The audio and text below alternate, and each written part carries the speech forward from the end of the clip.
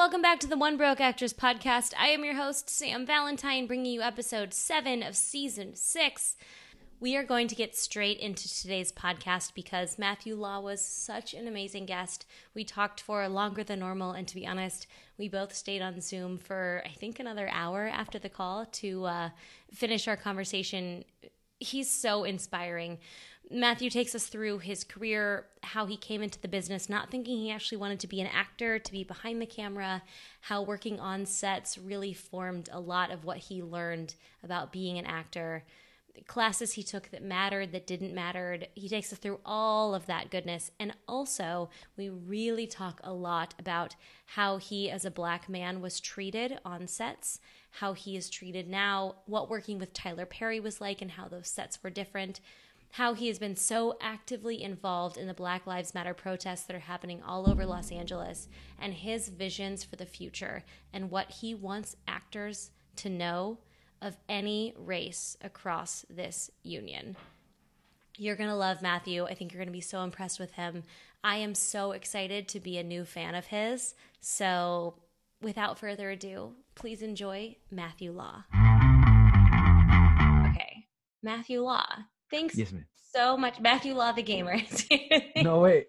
Actually, yeah, little known secret, except for by my dear friends. Matthew, thank you so much for being here, for taking the time to sit down and chat with me. Because the world is so full of things to do right now, namely be on social media if you've been doing what I've been doing. But I appreciate you sitting down with me and talk about acting and all things in the business.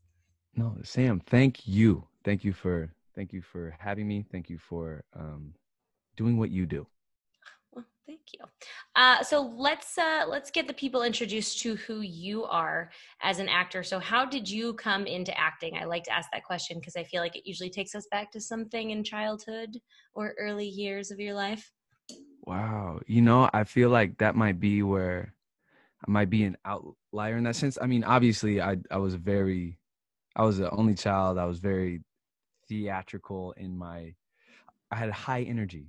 What do they say? I was an overly energetic child. But as far as acting goes, I didn't really jump until probably 5 years ago.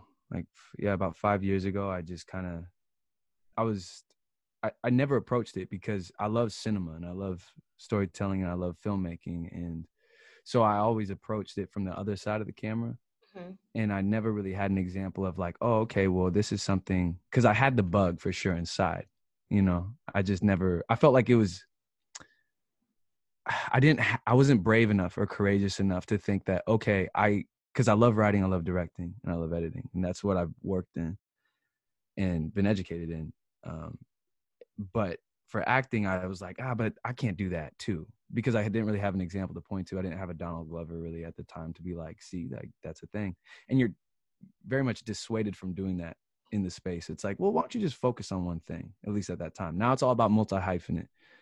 But at that time, it was definitely like a secret second life that I was like, maybe I can figure out how to do this. So when I moved to LA, I just sort of like, oh my God. Well, I'm sure you've heard all the horror stories, but showing up at random Craigslist things like, is this acting? Did you so you decided to start pursuing it when you moved to LA, like to dip your toe in the water? I decided to start pursuing it, yes, when I moved to Los Angeles and had no idea what I was doing.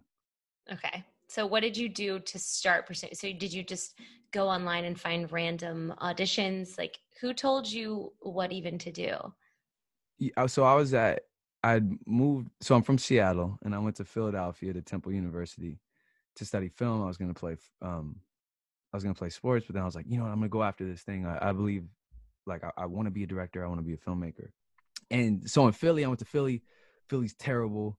I'm sorry for any Philadelphians listening. I know part of you agrees with me. I know it. So are you from Philly, actually, Sam? No, I'm from the Midwest, but I can tell. See, I look at you and I know. Please flood my inbox with hate mail. I'd expect nothing different from Philadelphians. Oh my God. Aren't they like one of the only? Isn't the Eagle Stadium like one of the only NFL stadiums that has like a a jail in it or something like Listen, they will burn their. If you want to see an example of the disparity of coverage, look at how Philadelphia. All right, okay.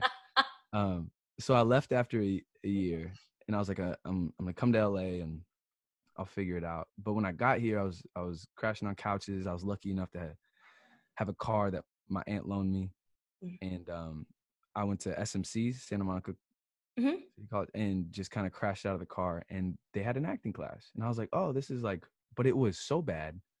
Actually, no hate to Santa Monica College. I just think it was that specific class. It was just not really scene study. There was no idea of like, how do I break into this? People then started saying, oh, commercials is a thing, and then you Mm-hmm. start hearing sort of the ethos of LA acting, which is like, well, if you get into commercials, then you can get an agent and representation. If you get agent representation, you could do this and that.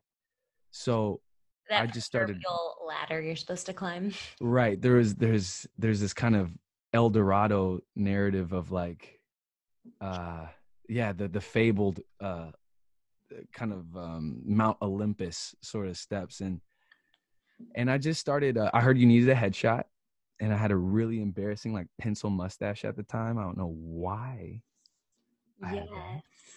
And I was crashing in Leimert Park at the time. One of the dudes there was taking pictures of he said he was a photographer, but I don't think it was like a I don't think he was like it was half naked women at all times of the night. So I think if that like but he was like, I could take a headshot for you. They weren't very good.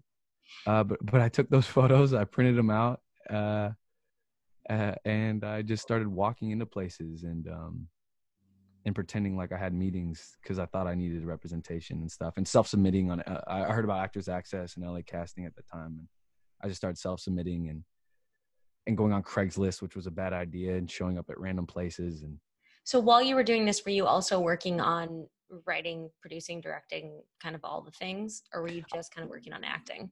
I was simultaneously grinding it out, trying to get into UCLA. So I was working at BJ's Brewery at Fox Hills Mall, terrible place. Also, I'm a hater today. Something like a chain restaurant to really get you going.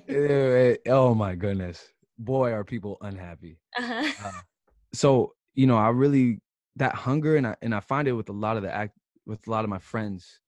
Only recently have I started developing really tight friend groups with people who are actors. Like I've kind of had a separation of that, but the similarity I find is that everybody has this hunger and this drive, and I think that was definitely in full effect. It's like $9 in the bank account, and I'm trying to split. How can I like spread a meal out from the middle of the day throughout? But at the same time, I was looking at internships, and I was pretending I would lie on my resume to get in because I had already a backlog of work because I was shooting and editing on my own. So I would get in and I was PAing on sets. So from the production side, I started PAing and interning for like MTV, and then I started working for, different people on that side. And then I got into a production company and started shouting as an editor and an intern, and then as a director.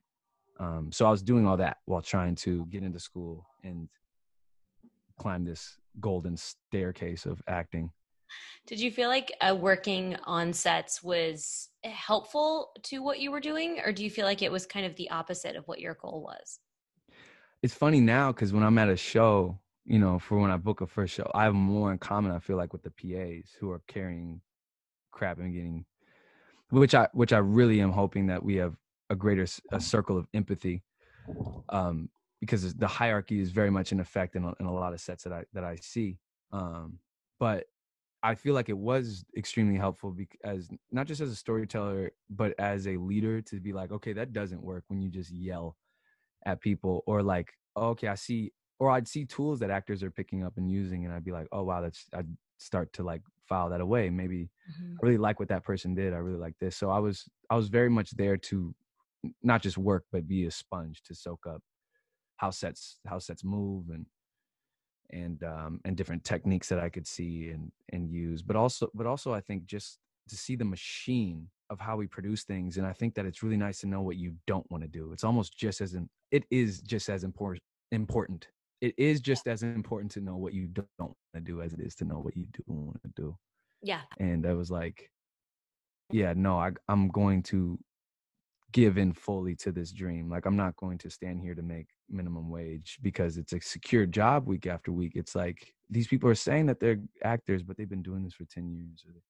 And I know it's hard. This is a massive grind, but I also know that I saw a lot of hesitation to take the leap of saying that I'm going to give this, I'm going to truly jump into this. And so I had to kind of give up the weekly gigs and start turning down those jobs so that I can say, no, I'm not that. I am an actor. When I finally started to Yeah. embrace that. What was it that made that change happen for you?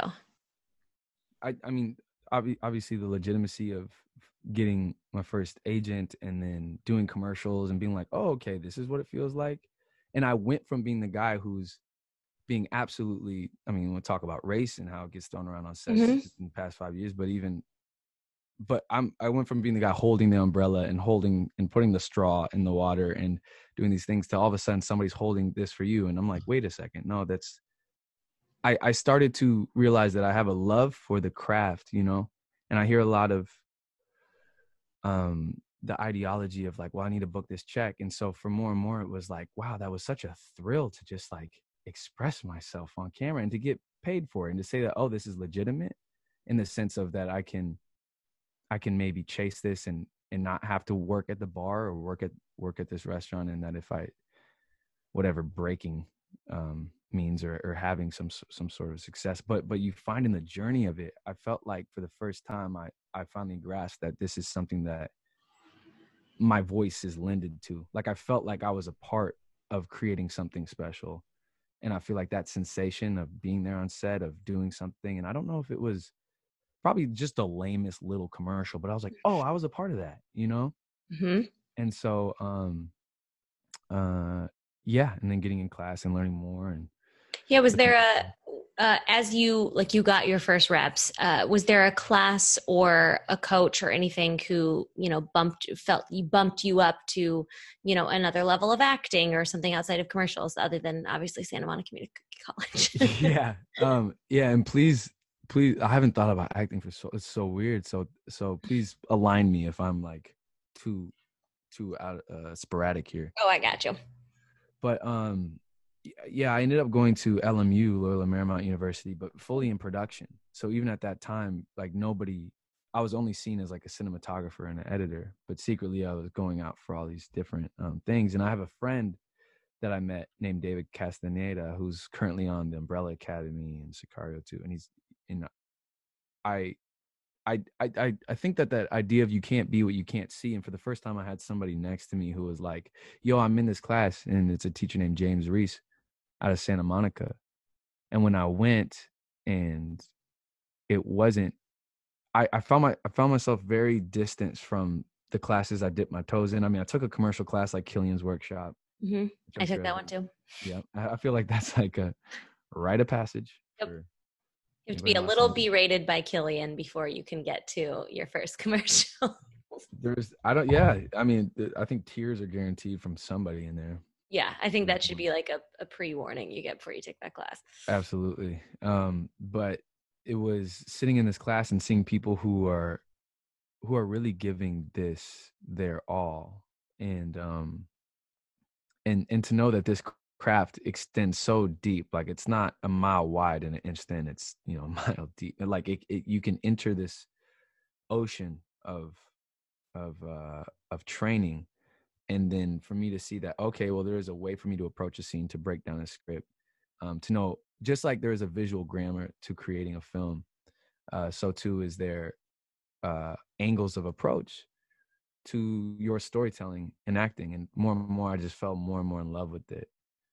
So it was that class, James Reese, and then it was when I found Billy, or I was introduced to Billy O'Leary, which is where I met Jess, and Thanks, Jess. Thanks, Jess.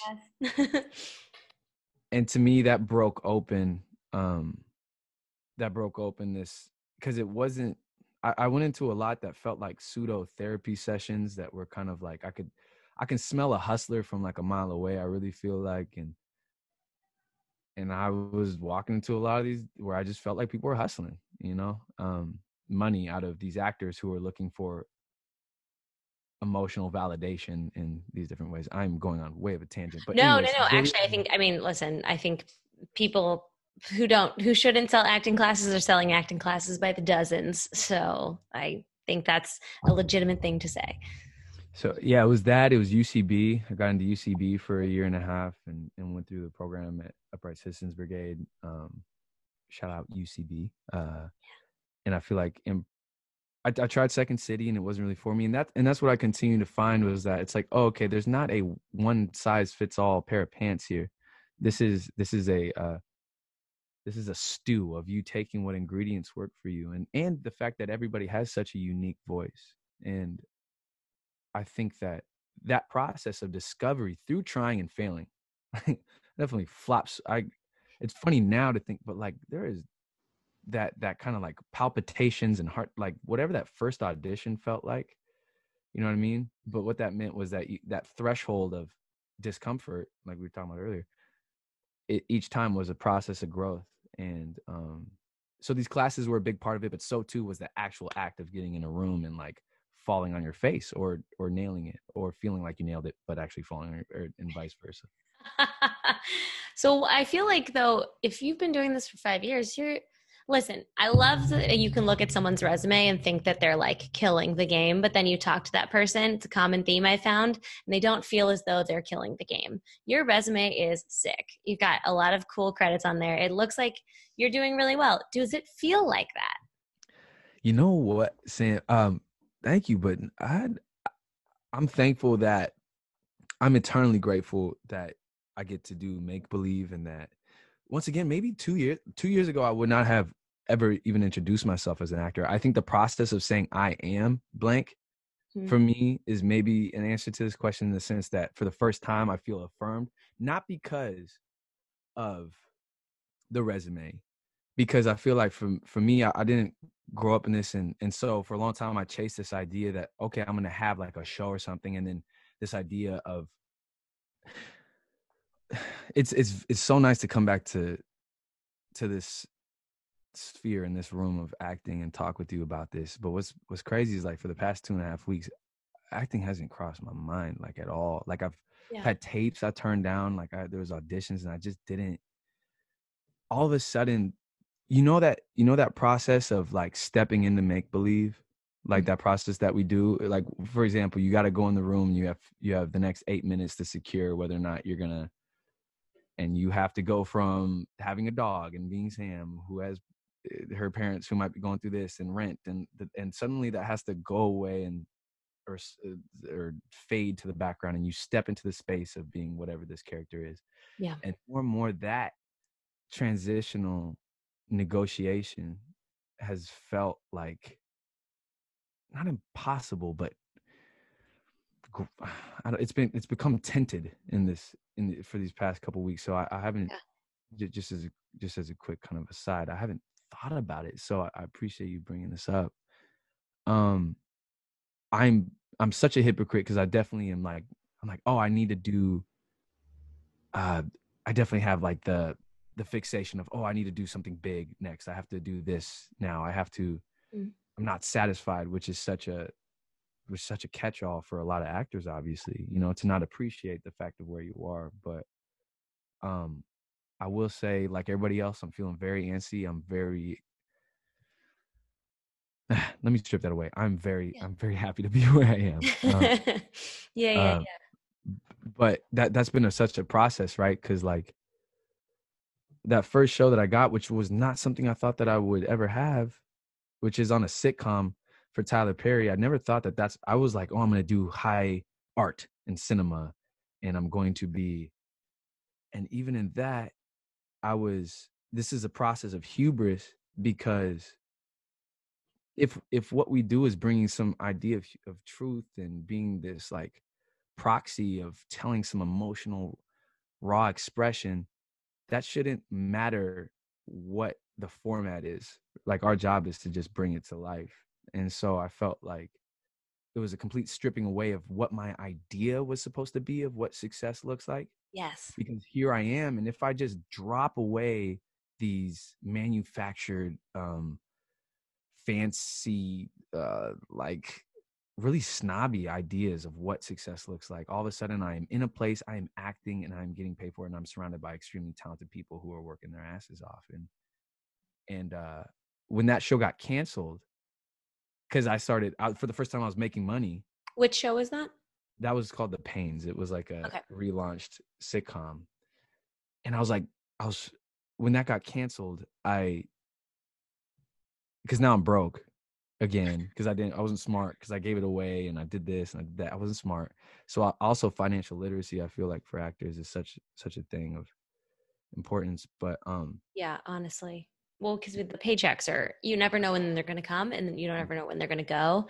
And the size of them feels outlandish until, nobody teaches you the way taxes and unions and everyone takes the money away. We learned, as my friend Matt Thompson said, we learned calculus before we learned how to process a 1099 or do our taxes. I just had this conversation the other day. This is a root level, disenfranchisement. But at that moment, I felt like it was okay. So I thought I had what I wanted, which is like a consistent paycheck, right? People are like, "Oh, you're a working actor."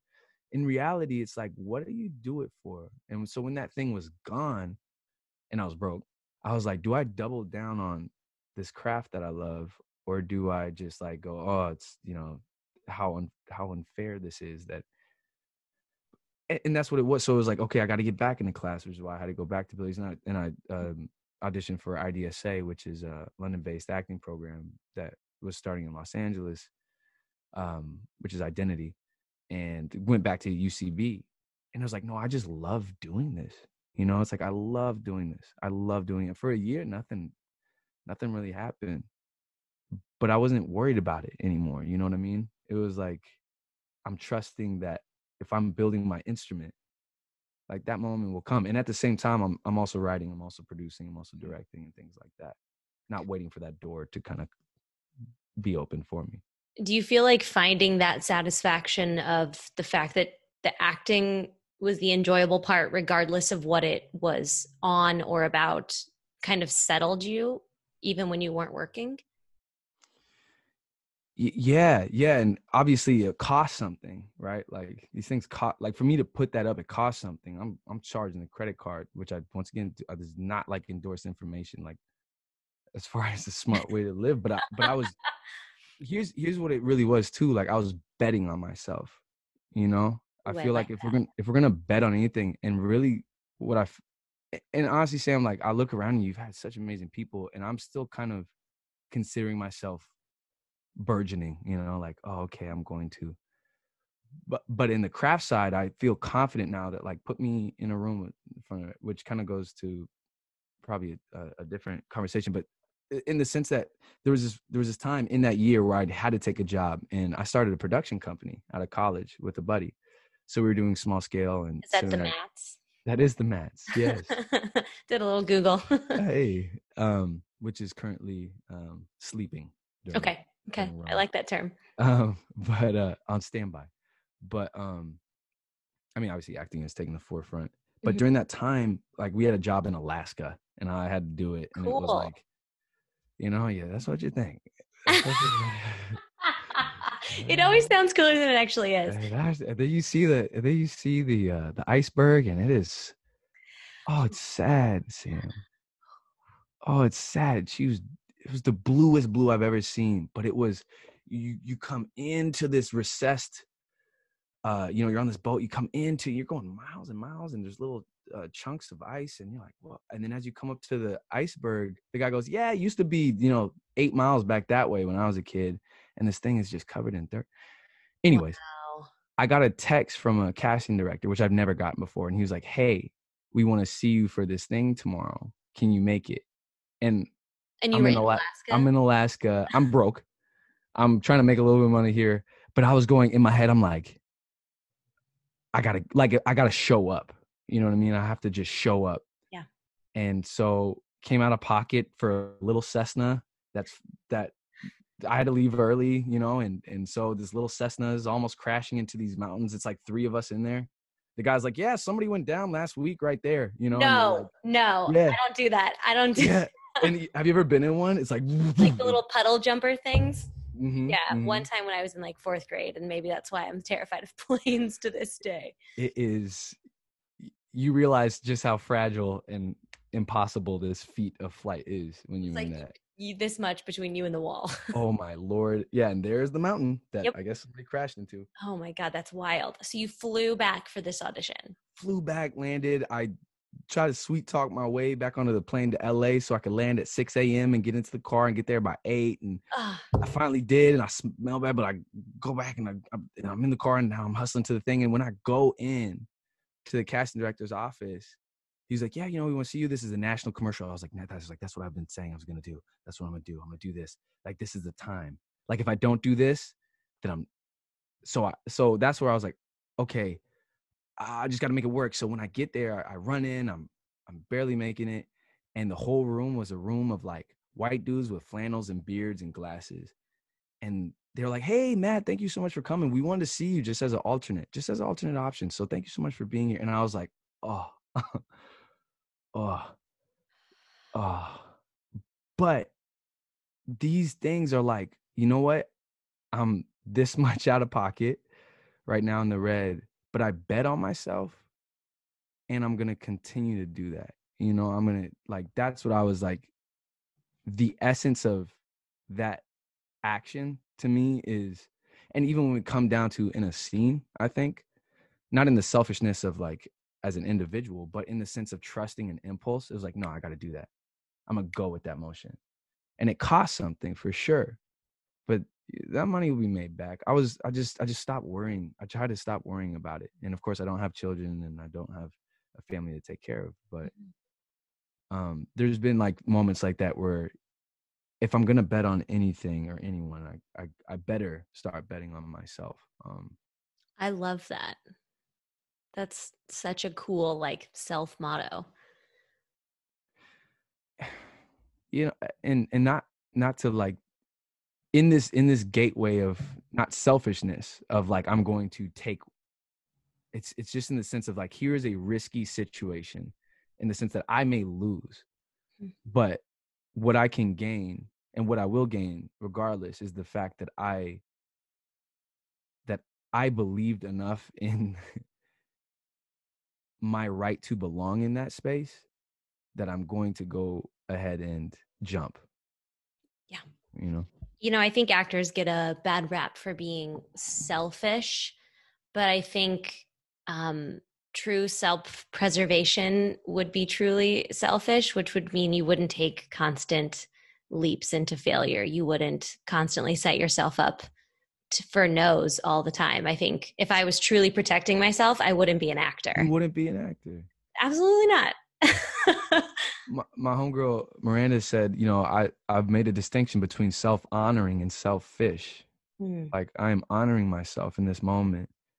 And obviously the people I want in my space are also honoring themselves while still because also we're engaged in the practice of listening and responding. And when somebody's not listening, obviously. Mhm. Like when somebody's like, this is my world, this is my scene, this is my script, this is my project, this is my film, and that is the balance. And that's no, I'm not trying to do some dogmatic. That's the balance of life. But that balance of self honoring and that balance of listening and responding is completely part of the art. It's an Yeah. art. Yeah. Even when it doesn't feel like it. Even when you're flying back for a national commercial audition to be the alternate pick. Oh man, alternate. Oh And boy. it's all codified, alternate pick. You want to see a light skinned dude come in there? Do we want a minority choice? Is this a thing? Yeah, let's talk about that. Let's talk about being in this world of acting when I feel like so I came to LA almost 10 years ago and I was always obviously I'm a white girl. I was always in white rooms all the time. Do you feel like when you started in the business 5 years ago, do you feel like you were often the only black man in the room? Do you feel like you were, did you feel safe? Did you feel like what was that like coming into this business? I feel like there's so many people who paved the way for me to step onto. Obviously, like I stand on very great. Do you hear that? No, no, you're good. I'm You're good. tripping. Okay. Yeah, yeah, yeah. Um, that I stand on very tall shoulders, and so I think there's a lot of I know that there's a lot of people. Like, have you ever seen Hollywood Shuffle? No. Oh man, was that Townsend? Is that Robert Townsend? Mm-hmm.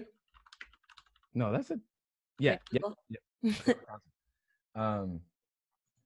He maxed out a bunch of credit cards to make this film, and basically there's this joke in it about an acting school where you can learn as a black man to be like a pimp, a drug dealer, or a slave, I think. And Wow. it's so funny because it's like now, but when I came in, it was more I think once again, like there's the disenfranchisement and that feeling of being marked when you walk in a room. You're Mm-hmm. not marked. And honestly, you don't have to look much further. And I brought this up in acting class a long time ago and in a writing class. Like, you don't have to look much further than the written word to find that distinction. You don't find, unless people are starting to do it now, like parentheses Caucasian American. You find parentheses African American. You find parentheses Asian American. You find parentheses. You are marking. I'm marked when I walk into a room as, like we were saying, the alternate options a lot of times, meaning that I do not stand in that central idea of what power looks like or what standardization looks like. Um, but I there's that's a good question. I mean, I walked into rooms where honestly it wasn't, most of the time it wasn't people, I wasn't the only one. There was times like that, but mainly it was like guys that look like me, but they're just better looking. It's like, I was like, oh, y'all the ones that I've been kind of like, okay, so this is the Highlander doppelganger. But that is also the thing where then I started finding what it actually is an extremely encouraged, supportive network of people who are all saying, like, I'm really hoping you get this, bro. Like, I really hope you get this. The commercial aspect was always funny because you find kind of the uh, glamorized, sheen, streaked, painted over diversity attempt. I don't know how to put that. Like, it's like, this isn't really an accurate depiction of America, where maybe you're the token, or maybe there's things like that where you show up and you're the token to kind of just play the wall. I definitely felt that in the production space. I felt Okay. that. Tell I me feel about that that. behind the camera. You know what I mean? When I'm there, I've met one black cinematographer in my time, and he would tell me about how his AC is the one who would get talked to by the producers because his AC is white.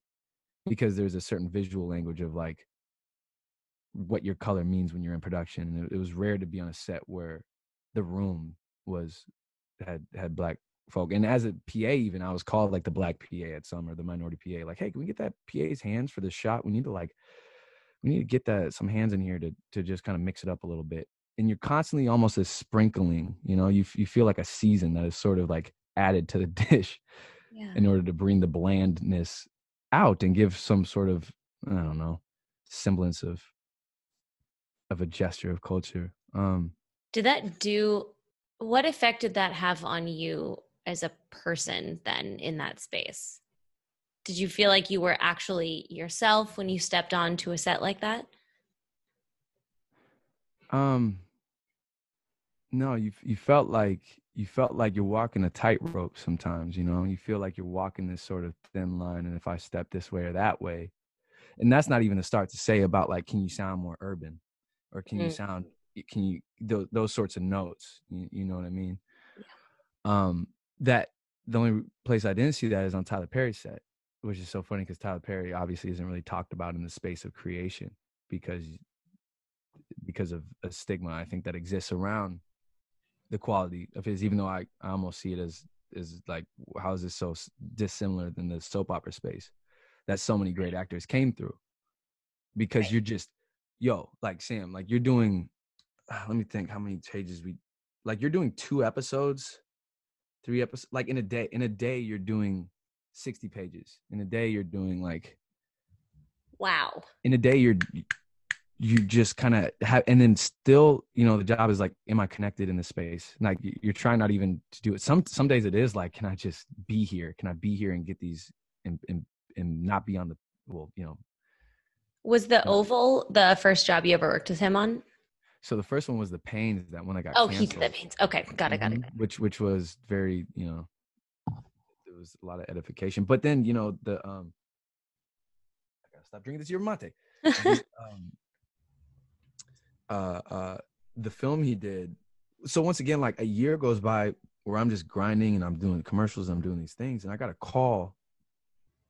I've never talked to this man. Maybe I said thank you to him one time on the set before the thing. He just called me. He said, "Hey, I got this script. I got Cicely Tyson and Miss Felicia Rashad and Brescia Webb." And I was like, "Cicely Tyson? Like Miss Cicely Tyson? She's Felicia Rashad. Okay." And he's like, "Yeah, so go ahead and read that script. I've been wanting, I see how you work and I really appreciate it." And I was like, it's been a year. I never talked to this person. I thought that they hated me. I was like, oh, I'm terrible. And they hated me and it was bad. And that's why it was canceled. Once again, that's ego, right? Right. We always make us the problem. Ego. Oh, I shouldn't have, I don't know, turned that way. um, and suddenly I was doing a feature film in 5 days, because that's how he shoots. But I'm standing next to Cicely Tyson, a legend. I'm standing next to Felicia Rashad, a legend. Brescia Webb, who is in her own right, becoming somebody who is a legend, and Makad Brooks. And each of these things, I'm like, oh, how did? But it was so affirming, because it's like, oh, I've been in this space of just like, this is my craft, and for, like, we were talking about that affirmation of stepping into a space and saying, like, this is what I do, not waiting for someone to be like, you're an actor. Yes. So you Like, didn't have to like put on a new hat to show up for that set. You were already there. right, because we be in the gym. Who am I? We are we work it out, and I think that exploration, and you start to find whether it's your own actorisms or places of comfort that you kind of retreat to, or mannerisms, or those things. It's like, oh, okay, unlearn. Oh, new things, new explorations, new ways to break down text. And so to explore what is infinite, it wasn't about the job for that period of time. Yeah. Sam, you asked something so specific, and I went on a tangent here about like race and about. Yeah. I mean, listen, bringing on a Tyler Perry set is actually something I'm really curious about. But I think how I can wrap that around is like, how did you feel functioning on a set like Tyler Perry's set versus when you felt like there was tokenism when you were working as a PA on a set? Oh yeah, I mean, it's just. I mean, you're constantly aware of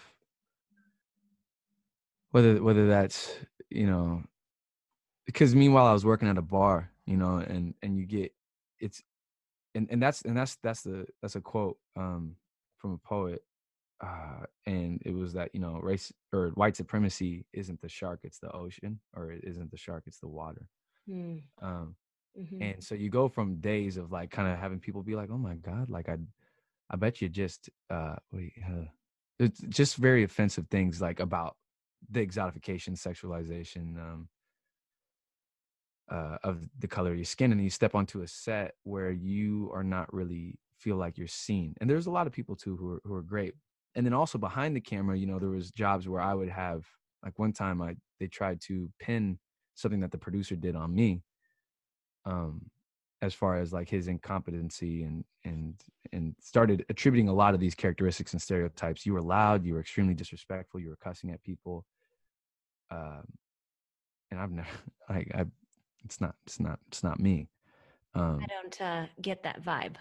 And so in those moments, and this goes back to sort of that racial anxiety, I think, in the ability that you can consolidate a human being, that at any time I could be as nervous as we are about losing the job. I was like, well, I don't think I really have it until I see it, until the check is cut, until I see the finished product. Because that fear-based mechanism of like, at any time I can be kind of ripped away, that the job will be ripped away from you.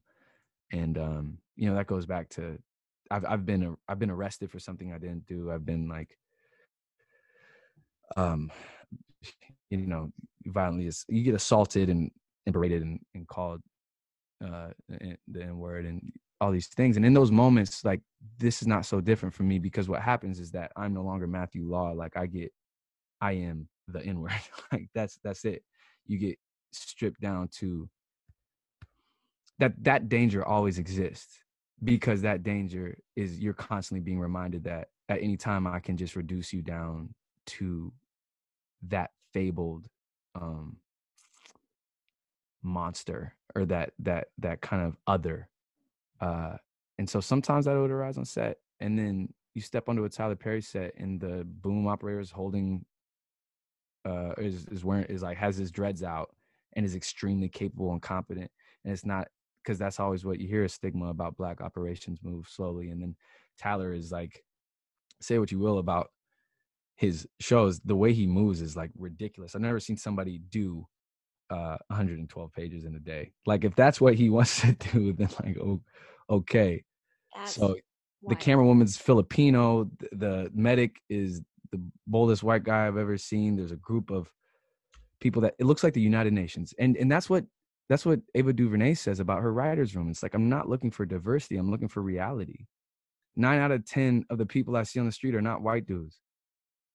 So the way that we frame these things, and also in the acting space, and I have people, friends even, who are actors, who are like, oh man, I wish I was Black. Like, what? So this is, to people who have felt privileged their entire life, equality feels like they are being robbed of something, to have some sense of equity inserted into the system where they've felt privileged. And that short-sightedness of is really frustrating, because you don't have to look much farther than like USC's Annenberg report on the top 100 films to be like, all right, there's not really that big of a shift. Yes. And, I've tried to facilitate some of these conversations recently with actors, because it's come up from myself, from a ton of other actors, about, what was formerly called the push for diversity, but what we're learning was actually representation in film and TV, and how, that's actually long overdue, but how white actors have taken it almost personally in a way that feels really terrible. So I've had a lot of those conversations recently with other actors who have said those type of things. Yeah, and that anxiety of the job, and that's why a lot of these, acting classes, I would kind of immediately push away, because all I found were people who I think were very frustrated with, and it's an illogical thing. What we do doesn't make sense. It is not. There's not really when you don't have control, and when, like you were saying, when you deal with this much rejection, obviously you're going to want a scapegoat, or you're going to want some semblance of control. And also, I think a lot of people do need therapy, for like, I'm not saying that in a dismissive way, or in a flippant way. Like, I think that a lot of people are working out, and we will continue to work it out. That's what it is to be an artist. I think a lot of times is you're working out a lot of our existential fears or demons, or however you put it, through your work. And I think Shia LaBeouf is a great example of that, where he's like, I was so reliant on going to this place of rage towards his father. And he was like, I actually was very limited in my capabilities of in my access to emotions, when in reality, when I work that out, now I can work with lightness, and I can move, and I can shape myself, not through this sort of hole of despair. That's a massive tangent, but I think it's relevant. Yeah, I'm as far as destigmatizing therapy and mental health, of course, then it's like, well, then we start talking about healthcare, and then we could go on for a bit, huh? Yeah, that's a river. It might be you might have to come back to talk about that podcast. Yeah, I mean, I think this is, how do I'm relearning how to talk about race in the media, because I think I never properly learned. I think I never Word. properly took the time to educate myself, with as many friends. And I live in LA. I have it's truly a melting pot of a world. But I think a lot of us are relearning a lot of things that we should have already known. And so having these type of conversations that could perhaps facilitate talking about, like, actors welcoming everyone into the world. Like, it's almost like we need some sort of validation all the time. And like, um as a white person in the world, I've gotten nothing but validation. And so for me to think that I deserve it via acting jobs as well all the time is just like such an example of white supremacy. It's shocking. So I'm hoping that other people start to have these realizations as well. It's beautiful that we're talking about it, because the status quo is so accepted, you know, that, yeah, you're right. I don't have to go far. And once again, acting classes, I feel like, are a lot of times like an on the ground look at what those sort of and that is this idea of grasping. It's like, well, if I get it, then I'll be enough, like I'll Yeah. be enough if I get it, if I get that part. And now I have a series Yes, I'll finally be fill in the blank. yeah, right. I'll finally be that. And mm, and the way that ties in with, like we were saying, these comments from white actors. And of course, like, for my Black female friends who act, they're constantly dealing with uh not enoughness or too muchness, Mm-hmm. and very specifically about whether that's colorism, or whether that's the way that they speak, or whether that's how they are fitting in. And of course, this is a job that is about a specificity of vision and how you fit into it, and so much of it is out of your hands. But at that same time, once again, I'll point to the USC Annenberg study on, I think it's actually top 1,200 films. It starts on the page too. So that's why I think for actors, I mean, I'm a huge advocate for so many actors I know are like, well, I'm a writer, but I'm not really, because I'm an actor. And it's like this, if you learn anything from seeing Issa and Donald and Lena Waithe and Rami, and and the list goes on. We can bring these visions to life, and that's at the core fundament of, like, for a fundamental thing of, like, well, I'm waiting for somebody to deliver me my dream. Yeah. I'm sorry, Sam, I kind of went off on a. No, I don't think you did at all. You've also been super, super involved in the protests that we're in. We talked about that a little bit before we started recording. Mm. Um, how has that felt for you? Because you said you've turned down some auditions. You've just been, like, kind of focused in what you've been doing.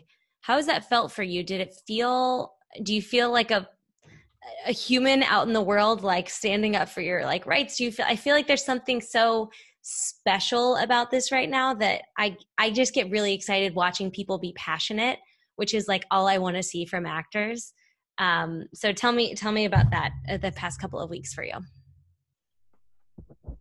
um so for example, like, it's crazy. I don't know, my spirit told me move, and I jumped, right? And at first it was on Wednesdays today, actually. Well, I guess when we're taping this, they at the Hall of Justice, they have Jackie Lacey must go. Jackie Lacey is the DA Mm-hmm. of Los Angeles, who 601 the counts in the past 7 years. She's going on 8 years and up for re-election, where she hasn't prosecuted any of these officers who have had violent infractions, and whether that's between them, who have had violent infractions. And that goes back to even the fact that there's over 1,500 shootings since 2001 that LAPD has not prosecuted. So this has been a process of education for me, and it's iterative, right? That every single time is a different iteration of, like, just like, well, hopefully you get a rehearsal, but yeah, I'm not trying to be cheesy and relating it back to acting, but it's hard for the brain not to do that, in the sense that you're not going to come with your best thing every time. And every time I'm watching, because first the catharsis and the voicing of your opinion, which is once again integral to the American system, to our democracy. So it's been incredible that over the past 2.5 or however many weeks, because time has sort of seemed to have disappeared. Mhm. It's been passionate, and it's been turned into being informed. It's been ugly, seeing it being twisted. I mean, I was there on 3rd and Fairfax when the cops got and then the sheriffs, and and I was there in Santa Monica, and I've been seeing a completely different narrative than what I see gets funneled down to the high fructose corn syrup sort of slushy of kind of social media posts and curated, tailored, alarmist, urgent images that I see people bringing up, which is once again that conflation of violence and looting with a peaceful protest. Yeah. And what's crazy to me is that this has been the most educated I've ever felt in what America really means. And it's also realizing how unprecedented it is. And maybe that's what you're feeling too, where when I go out there, the people to my left and to my right, as I'm about to get arrested, are like young Latina women, and my trans siblings behind me, and a little white lady over here, and a bunch of my black homies, and a hulking dude who I can't even tell you what. And all of a sudden, the idea of these very real socially enacted barriers of race start to erase, and I see for the first time what our democracy and what it looks like when we speak up for what is wrong. And I've seen the hesitancy of a lot of people who are like concerned about how it's going to affect people. And like one of my homies was there with me, and I was like, I got to go talk, because I've just been taking these bullhorns and ended up leading a few of these protests, and then amplifying and supporting where I can. But he was like, I want to say something, but what if somebody sees me in my career, kind of like, and I was like, what are you talking about? I was like, and if you continue to follow this logic, like a career for what? And who's seeing what that you say? So you feel moved to speak the truth on a matter that you know is about human rights and about morality. More than that, it's about the fundamental and foundational aspect of building a society that we've been promised. This is, we live in a lawful society. That law and that civil contract has been broken time and time again. I don't have to go much further than even the coronavirus numbers that show that African Americans are over half and then account for 60% of deaths. Why? Right. Okay. Follow this logic. So your spirit's moving you once again, even in acting, you have an impulse to move, to say, to speak, to express. And instead you're going to choke it down and throttle that because of some imaginary El Dorado golden city that is sparkling and clean, but that holds no, if your truth is not accepted there, then why do you want to live in this space? Yeah. And you have 30,000 people around you who are all echoing the same sentiment physically during a life-threatening pandemic. And it is simultaneously the most encouraging, empowering movement, that I've ever been a part of. And it very much makes you recontextualize and analyze, well, what does my art mean? And what does it mean when I say no or yes to something? So when I come home from something where I've gotten hit with batons and I'm breathing in tear gas, and I see sheriffs spraying indiscriminate, incapacitating rounds because some white boy threw a water bottle at them, and I had to grab them, and they're shooting at us. And then we almost get arrested, and a cop car gets set on fire by an instigator, which which once again is different than the peaceful protests. Yes. And once again, peaceful does not mean polite. I'll make that distinction. Like civil disobedience is our right.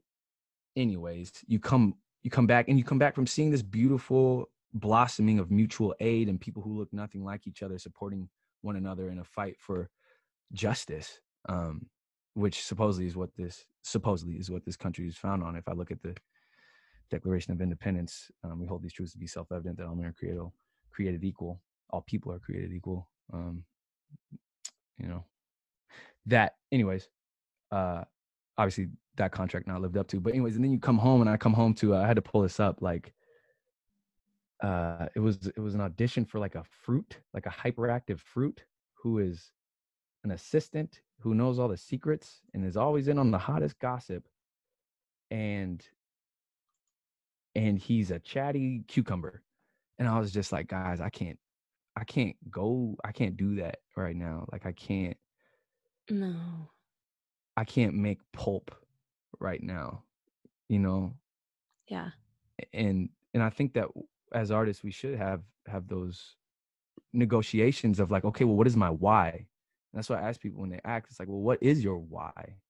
And I understand that a lot of times we need a job. We need a job, but we also have to question sometimes whether we really need that job.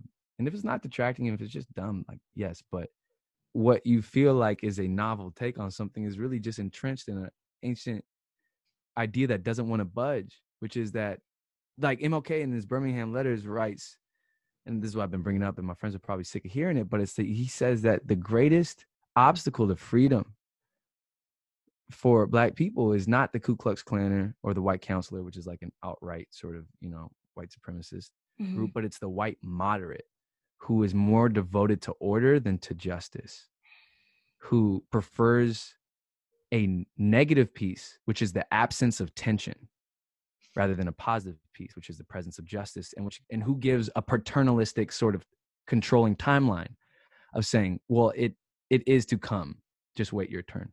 I don't know how much laundry to air out here, but as long as we are complicit in actively making these images that are revisionist and paint over a history that is so brutal and so specifically entrenched in white supremacy, then we are a cog in the machine that's consistently moving backwards, or damming up that river that flows towards something that is more representative of truth, which is evolution.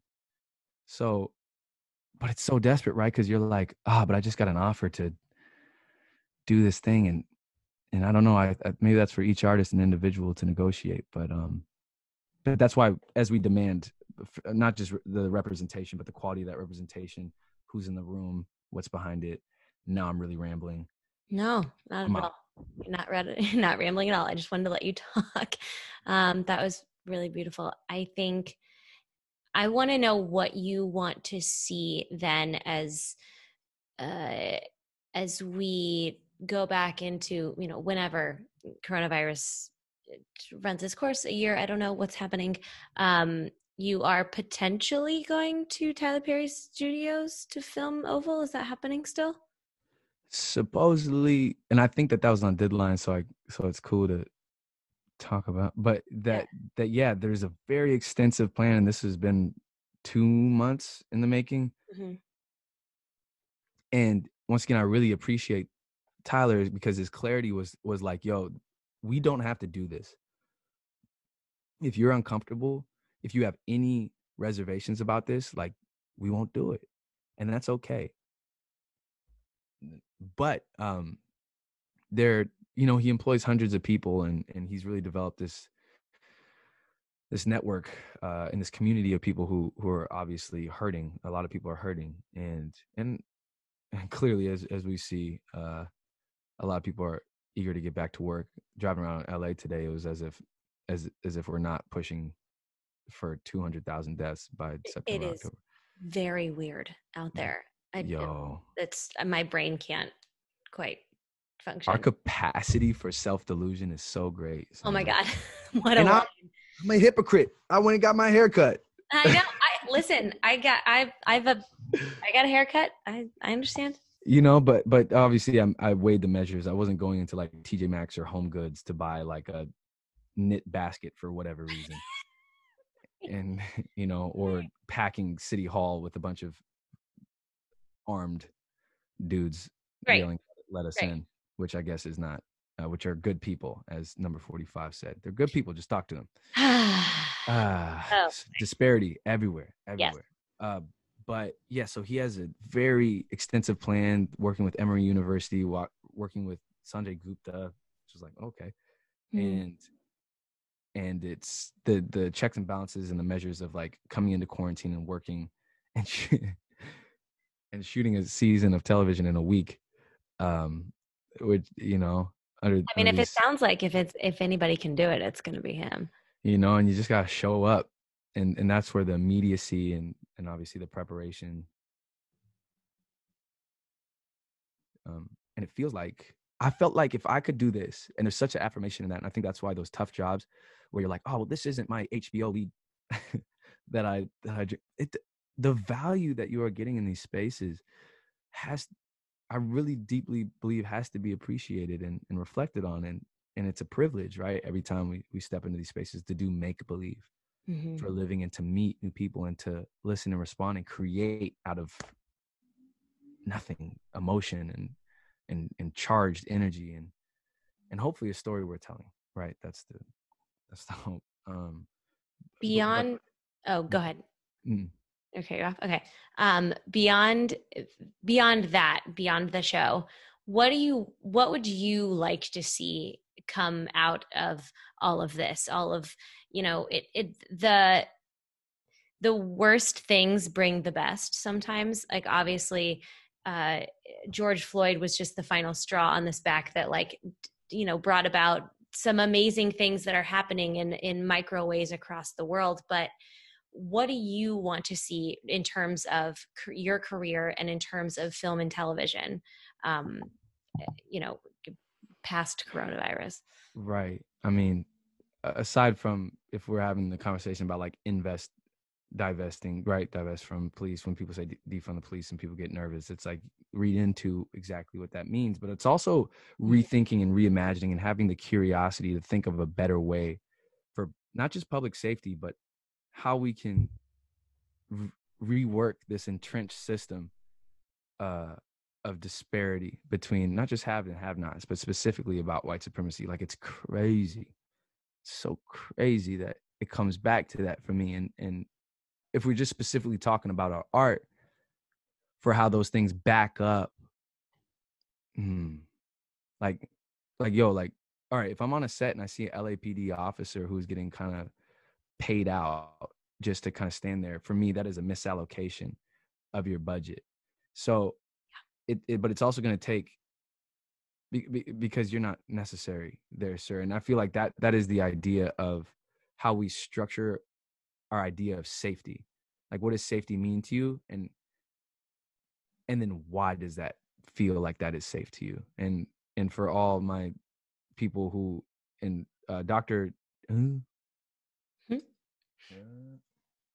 Yep, Dr. Robin DiAngelo, who did White Fragility, obviously is like a great thing. I'll point to my white brothers and sisters and siblings too, if you're feeling triggered by that. And also go to what's her name? What's her name from why am I gonna say Star Wars, the prequels? Natalie Portman's social media, if you want to see somebody who had the same reservations and then try to rethink that. So for me, not just in the art, but in the way that we create the art, there has to be that equity. And that goes back to the education, that goes back to what we tell the children what they can do and what they're capable of, and it goes to the images that they see on screen. So when I'm watching Green Book and I watch the director Farrelly refuse to answer a question at a roundtable about the political message of a movie called Green Book, where the Green Book never makes an appearance. My grandfather had to use a Green Book to drive through the South where he's from. That is inherently a political film because it's inherently a racial film. But you have a Black character who has no autonomy other than how he relates to the white protagonist. He doesn't have a relationship with his friend, which is untrue to history too. So for me, it's like we have to reckon with the images that we've put on screen. We have to reckon with the fact that our first superhero in America in pop culture was a Klansman from Birth of a Nation. We have to reckon with the fact that the first piece of pop culture from America was Jim Crow era minstralism and was blackface. Like that's the first piece of pop culture we had. We had nothing original except for the commodification and the packaging of black pain. That is not so different than me turning on something and seeing somebody shucking and So I hope to never be, I pledge to not be complicit in that. And to do that work, but also we have to create from our own. And that's, and I'm saying that there are so many culturally specific things. And that's why when I watch Rami Youssef, his show, it's so specific to his experience, and that is beautiful to me. So I think if we can invite more empathetic storytelling And that means that the rooms have to look like that. That means that your bottom line, below the line, your bottom line has to reflect it, and your below the line has to reflect that. Yeah. And when I was standing there on 3rd and Fairfax, and I watched, right, like kids on parents' shoulders, and I'm seeing thousands and thousands of people all gathered, and chanting for justice. And I see a guy standing up on the stoplight with his fist up. But on that corner is the Writers Guild of America, right? And I was thinking, who's gonna tell this story, and who's gonna star in this story? And I was like, does this story star Sandra Bullock? No hate to Sandra Bullock, love you. I don't know her. I don't know why I said that.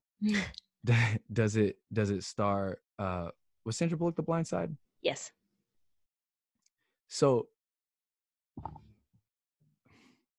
as long as we do not come out of this space and accelerate past that threshold of shame and discomfort, and instead of receding back into the shadow of nurturing and licking the wounds that is the guilt of white supremacy, which is to say the white savior complex and all these different things. Yeah. If these questions can be aired out, if you're writing writer's room, like Ava DuVernay said, reflects reality, and then if our images that we show on screen are more empathetic,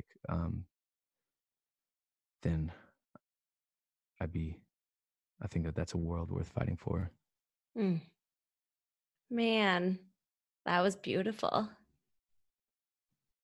I should have prepared. I'm like, am I saying what I want to say right now? No, you're saying I mean, listen, I think you're. It's so exhausting though, because you think about it and you're like, yeah, what does it look like? And yeah, it looks like, yeah, it looks like generations, like it looks like time and consistency, and it looks like a complete reworking of policy, because that's what's crazy when we go to 9/11 and you see all the images that come out. It's shock doctrine of like, see, enhanced interrogation, big finger air quotes, isn't bad because Jack Bauer does it and it gets the information we need. Right. So when I see that on the news, I go, I'm desensitized already to the dehumanization of human beings, because you've us versus you've me and them'd me. It's okay, that's the other, and that's a bad other. Right. So the more that we can expand, I forgot who said that, but expand that circle of human concern, the more that we can challenge and have like compelling narratives that rethink the violent, even though once again I'm a hypocrisy, I love action films, but singular individual triumph, and I hope to see the collective triumph out of this. I just as much as I hope to see that we are such a fluid society, we are such a grand in scope in our imaginations, and yet we feel so constricted down to telling the same story over and over. So whatever that means. Yeah. No, listen. I feel like I've been thinking a lot as you. No, I love it. I love it. All I want to do is listen, because I don't have, my experience is going to be different from yours. It's going to be different from someone else's. And all I want to do right now is listen. And if that kind of listening could translate into other aspects of the world, then I think that we would be in a completely different place. I've had the fastest education of my life in the past 2 weeks. But it also feels like it's been the slowest education of my life.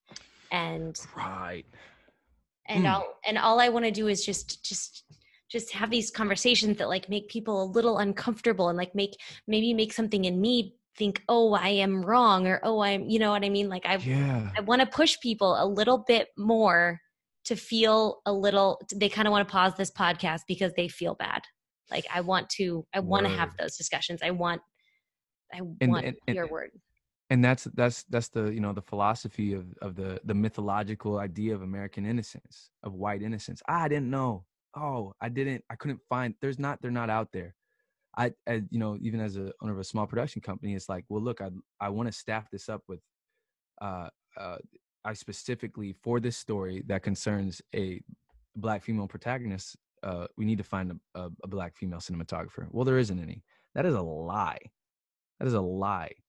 I had an actor friend the other day be like, I'd love to play the lead in Pocahontas when they make the live action version. I was like, do you have any tribal affiliation or do you have any indigenous root? I'm like, no, but there's not any Native American actors is what they said. And I was like, you can't, we swallow these stories because it's so comforting in order for us to continue to have a world where our supremacy can function because it costs me nothing, and I think as an actor, the worst thing is like, oh, that person got my job. And obviously that is an important part of drive, but to watch that ego, and where that ego isn't just ego, it is a like Voltron like arm or limb as part of what white supremacy has taught you, which is what I want, I get, has to be challenged. And Yes. that discomfort is an important threshold to feel and then push past in order for us to evolve. I do not want the same society. Once again, these numbers do not lie. The numbers do not lie to reflect, not that you can quantify sorrow and suffering, but you don't have to look much farther than that to see how many people are dying, and at a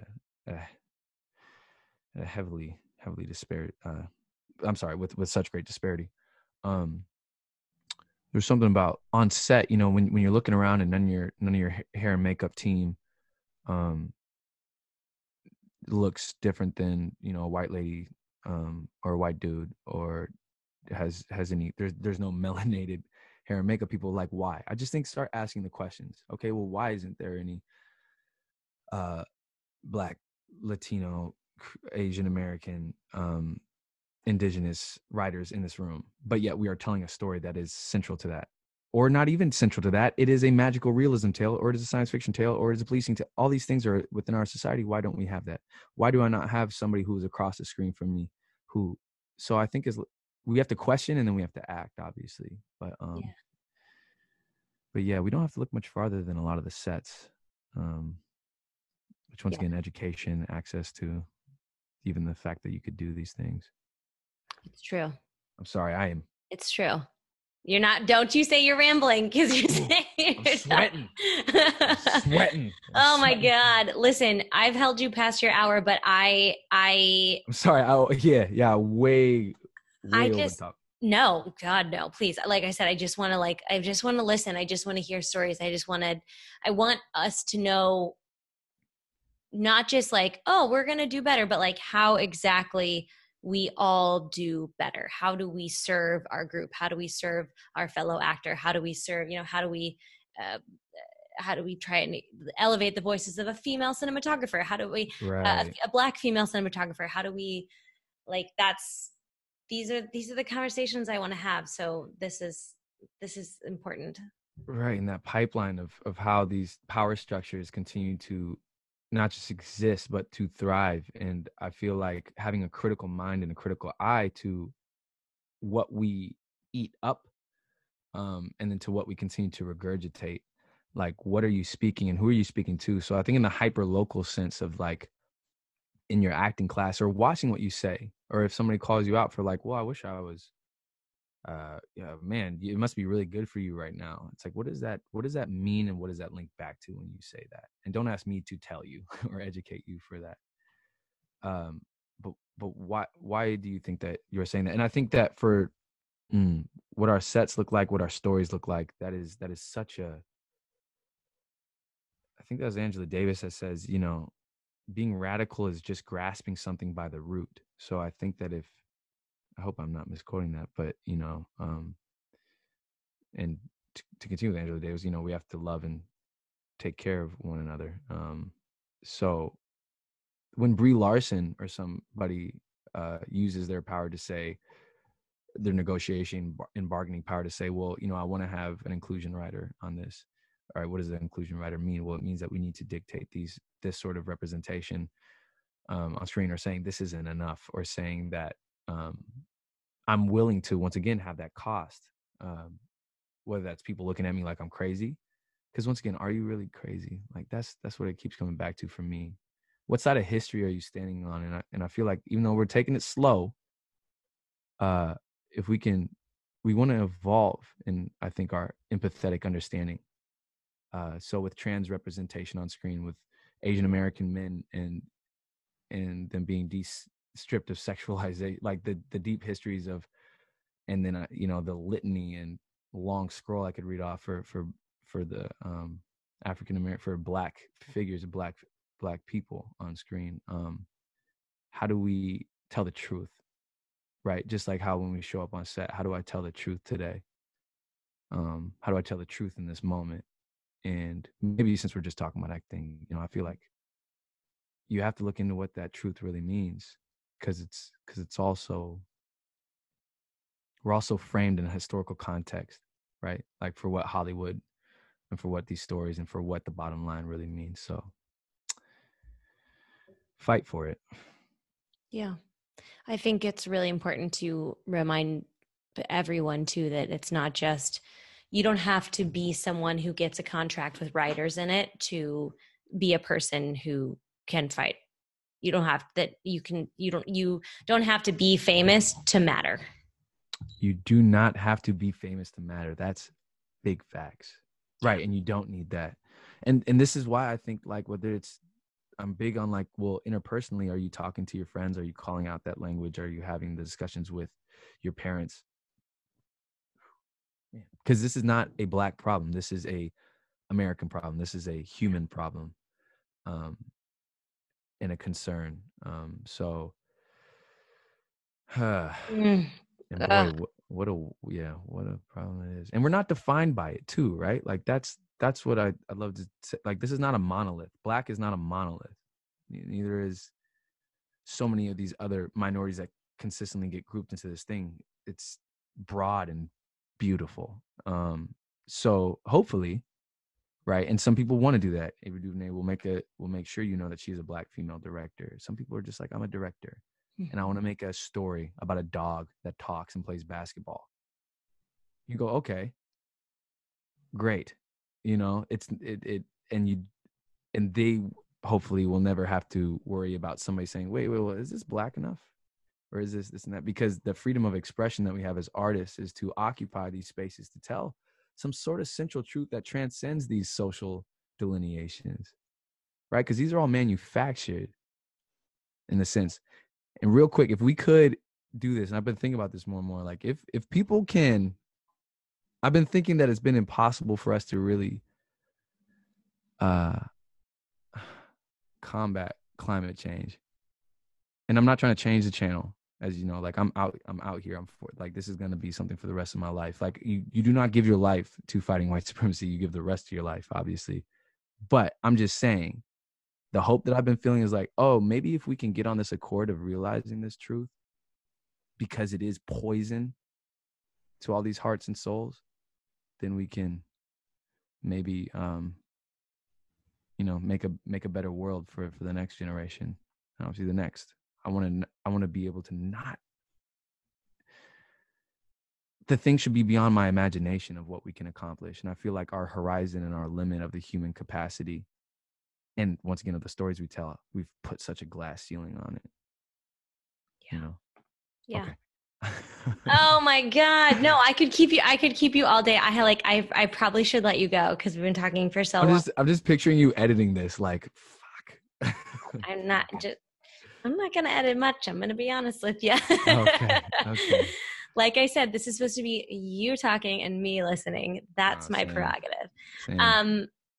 I think your voice is amazing. One, your actual tone of voice is beautiful, but two, your message is important. And I love, like I said before, a passionate actor who has things to share and things to believe in. I feel like those are the actors who I want to support their career. I want to follow. I want to, watch the things you do. I want to, that's the journey I want to be on. So thank you so much for being so open and like so yourself. No, thank you. Yes, and thank you. And I feel like that's something to do, right? We have to accept those. Thank you for that. And it's like they say, and I just make bold choices. Make bold choices. Boy, it's And, true in the audition room and it's true in life, isn't it? yeah, that's the tagline. um, yeah, yeah. Fuck. I haven't talked about acting in so long. It's like it feels like it's like jumping into a very, very nice, cool, refreshing pool That makes me really happy to hear. I'm that may gonna. have spikes floating around it. There might be landmines in here. Yeah. I realized I didn't get where everyone can follow you, your website, anything you have coming up that you want to point people to. I'm so bad with the website, and I need to do better with that. And I only recently I've been bad with social, so they made me get on that. The ubiquitous they made me get on that. But you can follow me at I am Matt Law on Instagram, and hopefully I can throw a website here together, which would be IamMattLaw.com. And yeah, give love, receive love, and I like that. Make bold choices. I like that. We'll also defund the police. Yeah, please. And if you don't know why we're talking about that, you should do a quick Google. Thanks so much. Thanks so much. Thank you. And that brings us to the end of today's podcast. Matthew, thank you so much for sharing your time, your energy, your space with me during these times. I could not be more grateful, and I am so excited. I know you. I am so excited to follow his journey and just watch what he becomes in this business. I think we need more voices like his. Guys, thank you so much for listening to this podcast. It is hosted and created by myself, Sam Valentine, with production help by Laurel Canyon Creative and Helena Santos. Our theme song is by the impeccable Maggie Zabo, and I will talk to you next week.